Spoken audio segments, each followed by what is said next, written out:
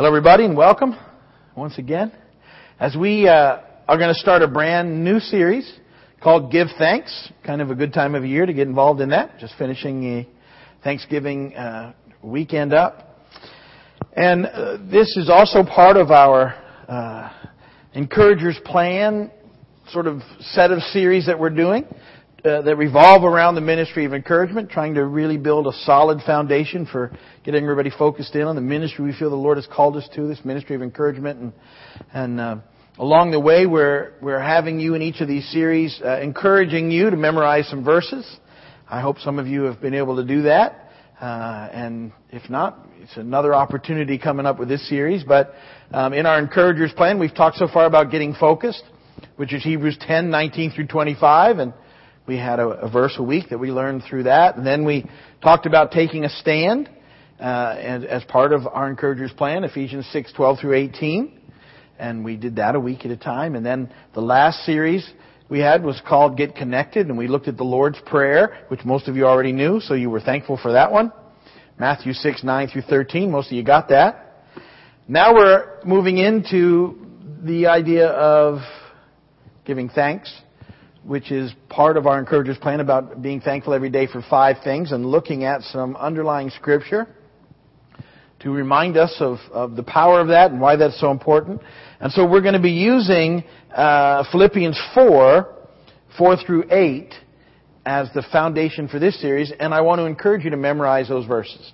And this week we'll learn verses 4 and 5, next week 6 and 7, and the following week verse 8. So they're not real long, but they're very powerful verses. These will be great for you to have in your heart and in your mind, so that the Spirit can quicken them to you as He needs them. And there's something very powerful in the idea of being thankful. That the attitude of gratitude is an amazingly powerful spiritual weapon. And one that we definitely need to have in our culture and in our world.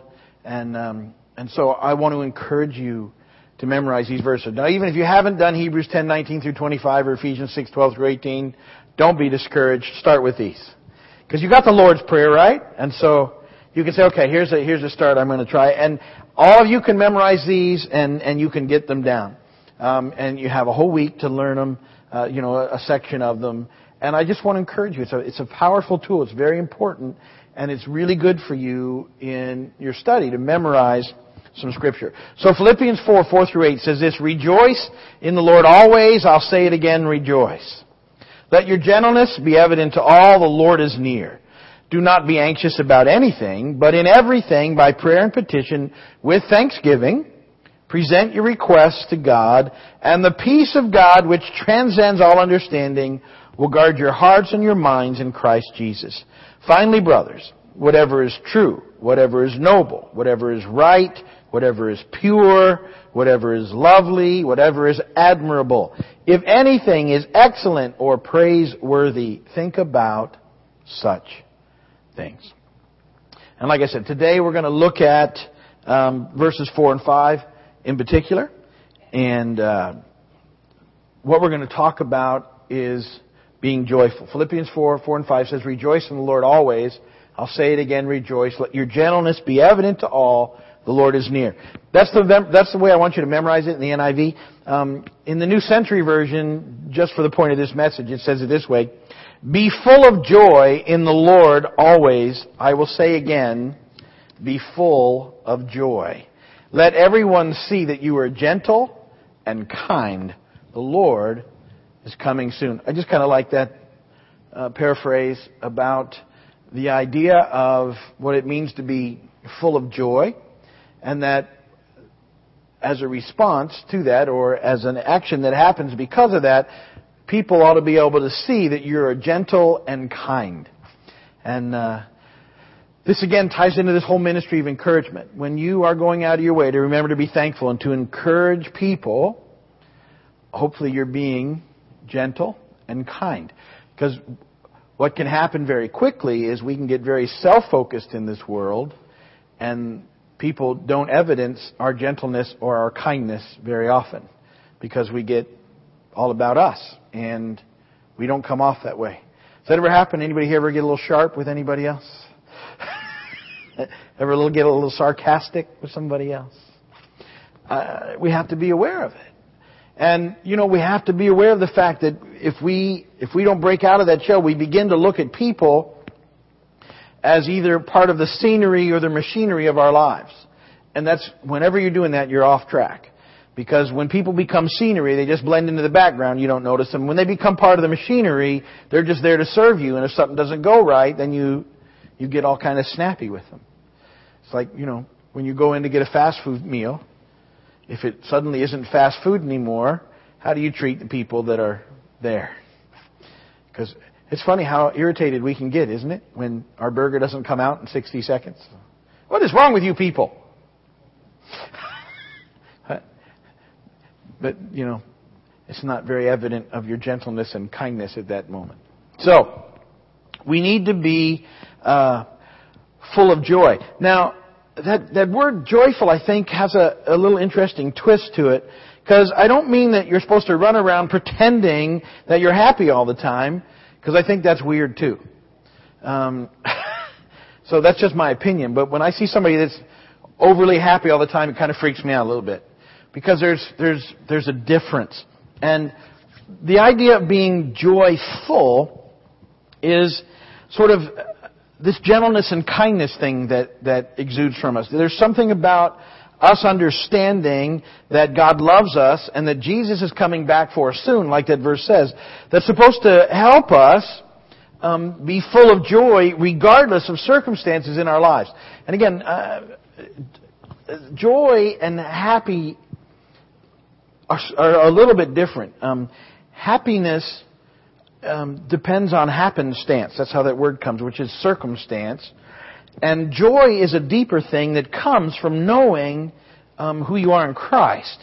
So that in the midst of circumstances that aren't going well, you can still maintain a level of joy without necessarily feeling happy. And that's the difference. Now, sometimes joy and happiness go together.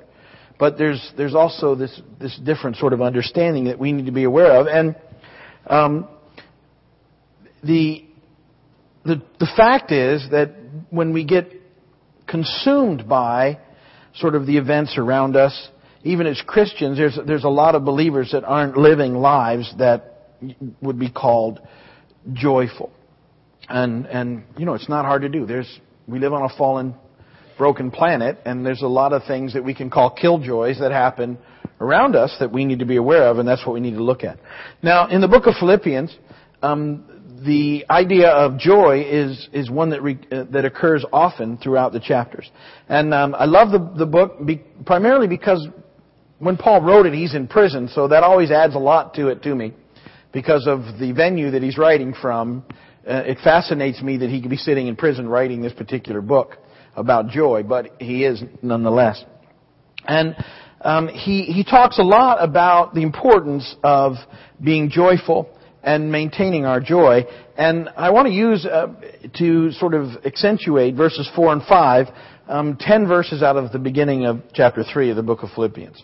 Because in those verses, I think Paul gives us some ideas, or he calls them safeguards, about maintaining our joy in a difficult world.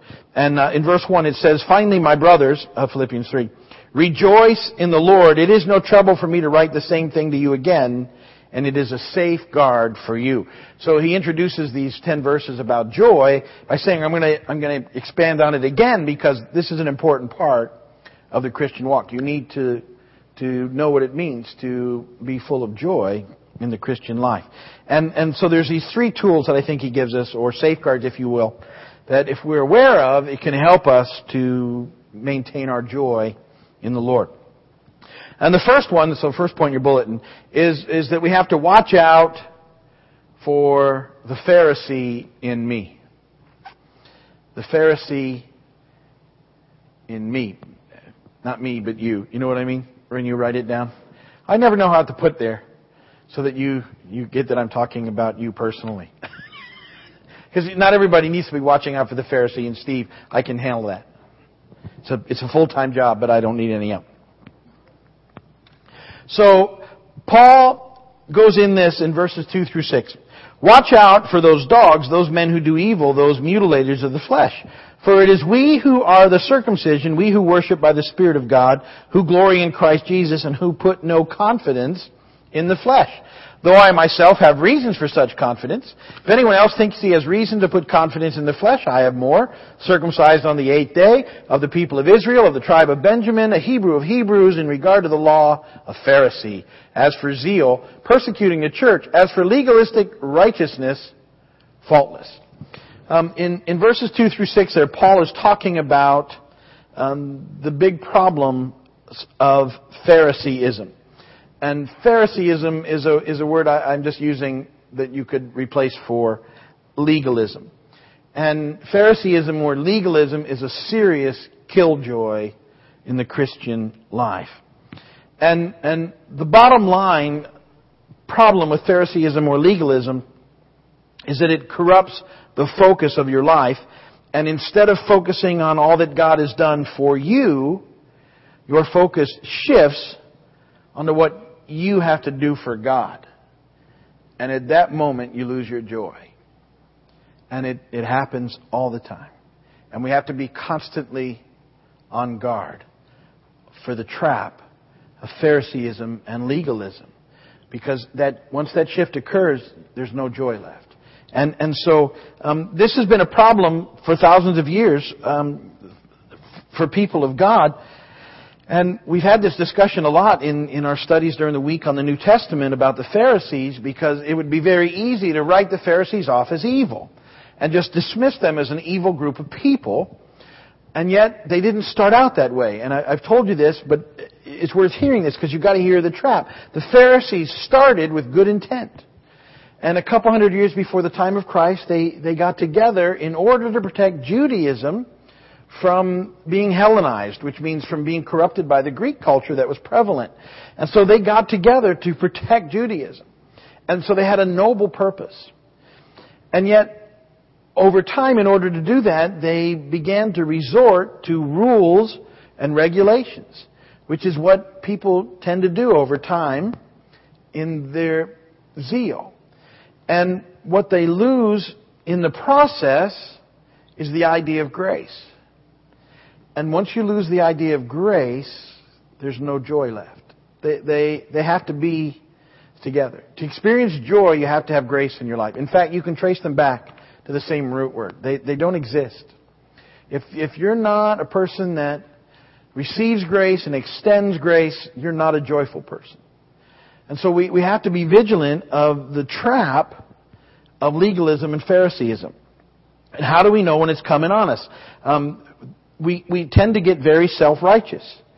And what we do is we start comparing ourselves to others. And we use that thing I taught you about some weeks ago in a couple of these series. I brought it up. And it's a device that I told you that most of us operate with in our own legalism. And it was called the sin scale. Do you remember? And I said it was a Steveism. So you're not going to be looking in the Bible in your index for sin scale because it's not in there. It's a Steveism.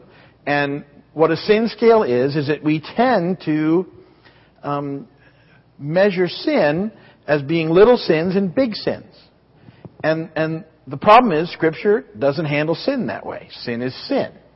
And yet we start measuring sin, and the more self-righteous we get, the smaller our sin we think is, and the bigger everybody else's sin is. And that even in the New Testament, we look at that at that point in time, and in every culture, in every sort of season of culture, they have sin, and then they have like the very worst sins. And at the time of the New Testament, they had sinners and they had tax collectors. And the tax collectors were worse than sinners because they were considered to be traitors. And so there was a whole other group of sinners that got their own title. And the Pharisees wouldn't have anything to do with them. They almost could tolerate the sinners, but not the tax collectors, because they were just off the charts. See this sin scale. They were so they wouldn't let them in the synagogue. They wouldn't let them into church. They wouldn't let them in their homes. No God-fearing Jewish person would allow a tax collector. So when Jesus came and started inviting them into parties and hanging out with them and making them His disciples, they couldn't hardly stand it. But see, Jesus operated in grace. And He extended grace. And that's where joy comes from. So we have to be vigilant with this whole process. And And if we're slipping into legalism, we stop loving people and we start judging them. And so and then especially if you begin to relate to someone based on how you label them, you're not loving them at all. You have to see past their sin and remember this term from before, to the beauty of their potential. You've got to look at people and see the beauty of their potential, because that's what Jesus did. Whenever Jesus looked at someone, He saw the beauty of their potential. He never condoned sin. I'm not giving sin a pass. I'm not. But if we deal with people based on their sin label rather than in grace, we'll never lead them to Jesus. There's no reason to come. Which is what happened to the Pharisees. No one was coming to God because there was no reason to. They'd made it impossible. There was no grace. There was no way in. They'd never be good enough. They'd never make it. So they just quit trying. They started to pretend a little bit, but there was nothing left. And so we move into not a self-righteousness, but a true righteousness, which sees the beauty of people's potential, is filled with grace, and is always displayed in love.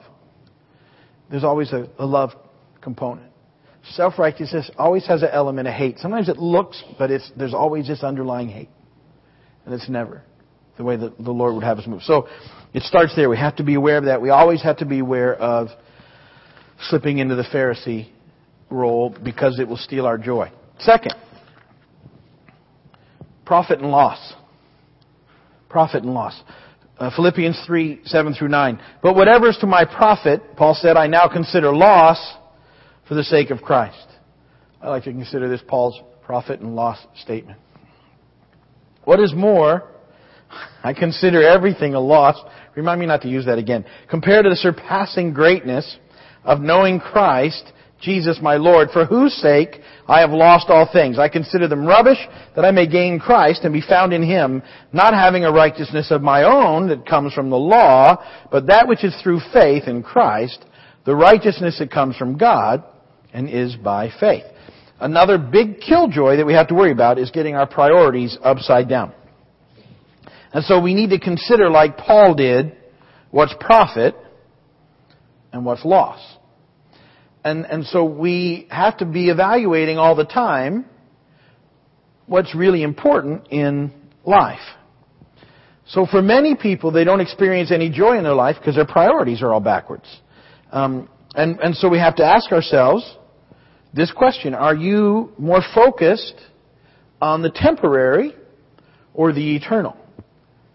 Are you more focused on what's going to last or what's not going to last? And so, you have to ask yourself the question, I think, is what lasts forever? And we need to often ask this question. And the answer to that question, what lasts forever, is your relationship with God and your relationship with other people in relationship with God. That's it. That's eternal. Everything else is temporary. And yet, we're driven by our culture to be focused on the temporary rather than the eternal. And we sacrifice the most important thing for the less important thing all the time. And whenever we do, we lose our joy. So unless your priority is God and people, you're going to experience a loss of joy because you don't find it there. Now, I'm not saying that we don't have to be concerned with the temporary, because we do. We live in the temporary, and so we have to work, we have to do other things, but it can't become our priority. We can't be driven by the things of the world. We have to have our focus on the things of God. And so those things need to be a priority, and we have to routinely examine those things. That's one of the reasons I encourage you to be thankful for at least 5 things every day. I think it helps bottom line that priority. What really matters. Because if you're not focused on what you're thankful for, you tend to be focused on what you don't have, and there's no joy there. But there's great joy to be found in what really matters. And what really matters is what lasts forever. Your relationship with God and your relationship with people in relationship with God. Or your efforts of ministry to try and bring those people that you love into relationship with God so that you can have relationship forever. These are the things that really matter in life. And when we have our priorities right, we experience joy. So, every day when I start by being thankful, I know it impacts me in a good way. Because I can really get focused on the other stuff quite easily. So I start every day being thankful for 5 things. You see them if you go to the website. I start every day thinking about what I'm thankful for. And it's almost always got something to do with what God's doing in my life, or being around my family, my kids, my friends, the church, things that matter. And not that every once in a while some neat things get thrown in there that are temporary, but that's okay. You get to enjoy life, but it's your priorities that really matter. And so we have to look at that. Profit and loss. You need to take regular profit and loss analysis of your life in order to maintain your joy. Third thing Paul tells us is I want to know Christ. The beginning of Philippians 3:10 says that I want to know Christ. To maintain your joy, to be joyful, our number one priority needs to be to know Christ. To know Him better, to know Him more. And how do we do that? Spend time with Him. Any relationship that's important to you, you cultivate. If someone's important to you, spend time with them. And it's the same thing with Jesus. You spend time with Him. You make Him a priority. You focus. Part of the Encourager's plan is to remind you every day of the importance of who Jesus is in your life and to get that focus right. And so we pray. We've talked about getting connected and how important it is to pray. I'm always encouraging you to memorize verses, to read, to study, to memorize God's Word, to spend time in it, to look at it. And, it doesn't have to be Herculean efforts. Minutes spent in connection will change your life and then draw you in for more time. And it's the best thing in life that you can do. Be thankful for 5 things every day. And, if you're having a really bad day, be thankful for 50 things. I'm serious. Stop and start writing. You'll be surprised how helpful it is. So every now and again, I'll go longer. I think, but write them down. Think about them. It'll change the way that you feel about life. Be thankful for 5. Encourage 2 people. All these things help us to know Jesus better. And it's only in Him that we ever experience the type of joy and the joy-filled life that He created us for. And so these are things that we need to be aware of and that we work through, and that I hope as you learn these verses, these sort of things will trigger in you. Rejoice in the Lord always. I'll say it again, rejoice. Let your gentleness be evident to all. The Lord is near. When you think about those verses as you memorize them, think about it. How am I doing? Am I checking on the Pharisee? Got my priorities right today? I'm getting focused on Jesus. That's what should happen, because that's how we maintain a joy-filled life in the Lord. And having said that, we'll finish for today. If you're watching by video, thank you for watching.